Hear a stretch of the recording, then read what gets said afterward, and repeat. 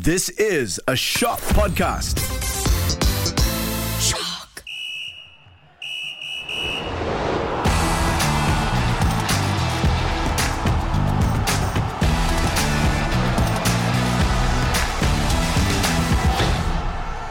Hello, friends, and welcome to the Podball Sportscast, the podcast that is surrounded by smug Manchester United fans. Again. I can't wait for this podcast to be over.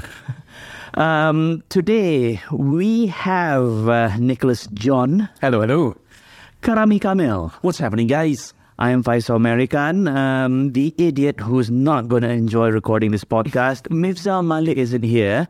He made one too many jokes about Liverpool, and I finally fed him to a pack of wild rabid dogs.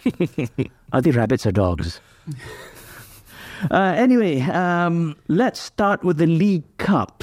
I want to say congratulations to a club that was great in its day, attracting players from all over the globe, and they were the top dog, the head honcho, the big cheese, numero uno honcho. You get what I mean. But in recent years, they had to play second fiddle to their local rivals. But now they're back under a new manager, and the future looks exciting. That's right. Congratulations to Celtic for beating Rangers 2-1 in the Scottish League Cup final. Almost got me there. That almost happened. Yeah, that actually happened, guys. Also, congratulations to Manchester United. They beat Newcastle 2-0 to win the EFL Cup. Their first trophy since, 2017? Also, their first under new boss Eric Ten Hag. That guy, he's kind of all right, isn't he? Yeah, the kid's okay. Look, before anyone says this, and I know there are going to be people who will, it's just the League Cup. Why are you getting so excited? Don't play. The League Cup is Mourinho's favourite competition. But, okay, let me just say that for me at least, and the few United fans that I've spoken to, it's not so much about the title that they won, but the circumstances under which they won it. Because... yes, on the one hand, it's nice to start winning again after 6 years. We kind of forgotten the feeling. But you don't have to rub it in, though. Nick. Yeah, but more than anything else, I think that this is a symbolic win. It's symbolic of the new start like this. Okay, we are finally having that new rejuvenation, that new era under Eric Ten Hag. And we've been playing well as well. Yeah. We've been playing really well, far better than we would have predicted at the start of the season, right? Exactly. So to finally have things stable and working out again. As Rashford, it's looking like a player instead of a charity celebrity. It is a good thing, and I think United is improving at the same time as well. Like you said, we are stable, right? United are stable right now. They're improving, and I really have to agree with Nick. Nobody saw this coming when Ten Hag got the job at the start of the season. He started off kind of poorly, right? Draws here and there. But I think this signing, it has to be one of the signings. I think Casemiro has to be mentioned in this. Yeah. For years, I think more than half a decade, that United fans has been begging for great, at least a world-class defensive midfielder, and finally we got one in Casemiro. And he has been a revelation, and he has saved maybe Fred's career. Fred was the laughing stock, the past couple of seasons, right? There was a period where Scott McTominay played better than Fred, and once Casemiro got in the team, then everything just clicked together. And Fred actually looks half decent. Yeah, he's actually okay. The kid's okay. Also, a special kudos to David De Gea. He set a club record with his 181st clean sheet. A big redemption arc for him. Remember when we used to smash him all the time? Yeah. What changed? Harry Maguire. No, Harry Maguire.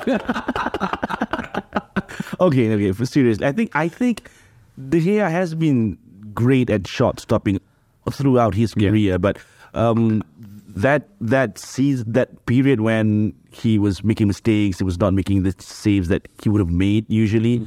I think it's down to the quality of his defensive line led by Harry Maguire. I think, was it Aaron Wan-Bissaka as well, Lindelof, Luke Shaw was there.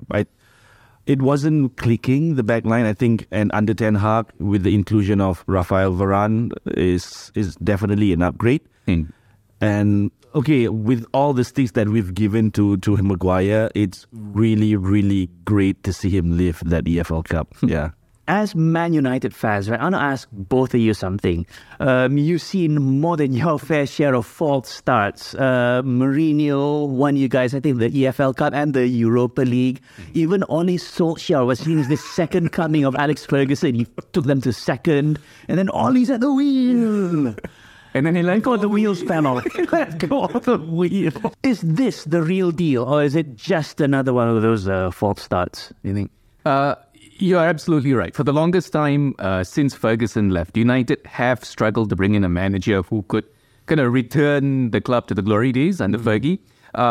David Moyes was a flop. Louis van Gaal didn't work out. Oli, like you said, he brought the feel-good factor back for a while, but then even that, he wasn't up to mark. I don't think we should even talk about Ralph Rangnick. And you didn't even talk about Mourinho. That's the thing. Mourinho, like you said, he won the League Cup and the EFL Cup. The Europa League and the League Cup in his first season as well, right? But even then, the team didn't feel like it was progressing. It was like, okay, fine, good manager. He's tweaked the tactics here and there, but the team is pretty much the same. Yeah, and when I think Mourinho led United to second place, right, one season, and even with that achievement, I don't think any United fans feel like United were really contending for the Premier League title that season, because I think it was a double-digit point lead gap between United and City. So I hope Ten Hag is the real deal, but let's taking Faisal's point of view here, Faisal's habit of not over-expecting things. Let's see how it goes. And like Nick said, winning the EFL is a great start just to get the players the winning mentality, the winning mood back. That momentum. The momentum, and giving the fans the feel-good factor again, making the fans believe that United might be on the way up again. So let's hope. But you have to admit as well that it would appear, at least for now, from what we've seen so far, that things are changing for the better. Because, number one, he is imposing himself at the club, as in like he's showing that I'm the boss. It's my way and only my way, which is what Ferguson used to do last time as well. The players seem to be responding to it very well. The club seems to be willing to give him what he wants. You need players, we'll give it to you. There was even, I read a story about how before the League Cup, how in England, for cup games, it's traditional for players to wear their suit and tie and all that, right? He apparently said, no, that's going to take 10 minutes of the time that you can be using to warm up and to prepare and all that. So he said, no, everybody come in your tracksuit. Yeah, and again, talking about Ten Hag, I think putting Luke Shaw in the left centre-back position, I thought that was great. I think Luke Shaw has played great in that position. Previously, I think he's been just put at the full-back and left midfield, if you might say. But since he's been playing at left centre-back along with Varane, I really, really thought he played well. I did not expect him to play that well in that position. Again, the Wout Weghorst playing as an attacking midfielder, a slightly deeper role. So this tactical stroke that Ten Hag has shown us, I think, I don't want to jinx it, but he might be the real deal. and he's prepared to drop star players, which is with Ronaldo. Yeah. He's dropped Maguire, and he's made he's absolutely fine with it. He's not losing any sleep over it. So yeah, I don't think anybody lost any sleep like Maguire when dropped. But like you said, you don't want to start expecting too much, but it would at least appear that they're on the right path. Let's leave it at that. All right. Okay. So like Karam said, learn from me, temper your expectations, hope for the best, and expect another Oli. Wow. Before we move on, let's briefly touch on Newcastle. Not that way, Karama. Get your mind out of the gutter. Newcastle were aiming for their first major domestic trophy in, I think, almost 70 years. Yeah, almost 70 years. Do you think this will have a negative impact on their campaign moving forward? They've been brilliant so far. They're gunning for Europe. Will this derail them? No, I think it'll actually have the opposite effect, because it's shown them that they can make it this far. I mean, literally, if you want to use that figurative saying, they were within touching distance of a trophy, right? So one way of looking at it is that can inspire them, like, okay, you can do it. You've reached the final. Anything is possible from now on. And they're not that bad. They're not doing that badly in the league. Third place? It's fifth or under Tottenham, yeah. So they've not had a bad campaign. And I think this getting as far as the final here will actually spur them to not Spurs, inspire them to push a little harder. I do the dad jokes here, man. That's a cheap shot, Nick. But I agree with Nick. And I saw a photo of Newcastle fans at the finals with the banner saying that we do not demand a championship team or something like that. Yeah. We just demand a team that tries. So that Wait, they were in the championship a few seasons ago. Why would they demand that again? So I think Newcastle are on the right track to be again one of the bigger clubs in England. I think the last time they've been in a cup final was in '99 when United won the treble and beat them in the FA Cup final. It's been that long. Were they under Kevin Keegan back? I don't think it was Keegan. I think it was Sir Bobby Charlton. Okay. I think Bobby Robson. Bobby Robson. Uncle Bobby. I'm sorry. Yeah, Bobby Robson. So let's hope that. I think, and again, the Magpie fans, I think they are starting to believe, and this loss, like Nick said, will give them the hunger that they need. To give the players the hunger that they need to at least win a trophy in the coming future. Yeah. Will they get into the top four? Personally, I would love it. I would love it to see them up there. That's Kevin Keegan for you young listeners. Look it up. It's hilarious. Kevin Keegan eats British beef. Now, let's move on to the FIFA Best Awards. More self-congratulatory, hoo-ha, blah, blah, blah. I can't say anymore. Otherwise, I'll have to bleep it out. Okay, moving on to the FIFA Best Awards. Lionel Messi named Best Male Player. He came out ahead of Kylian Mbappe and Karim Benzema. Emiliano Martinez picked up Goalkeeper of the Year. Did he hold the trophy in a problematic way again? I didn't think so. Argentina coach Lionel Scaloni, obviously best coach.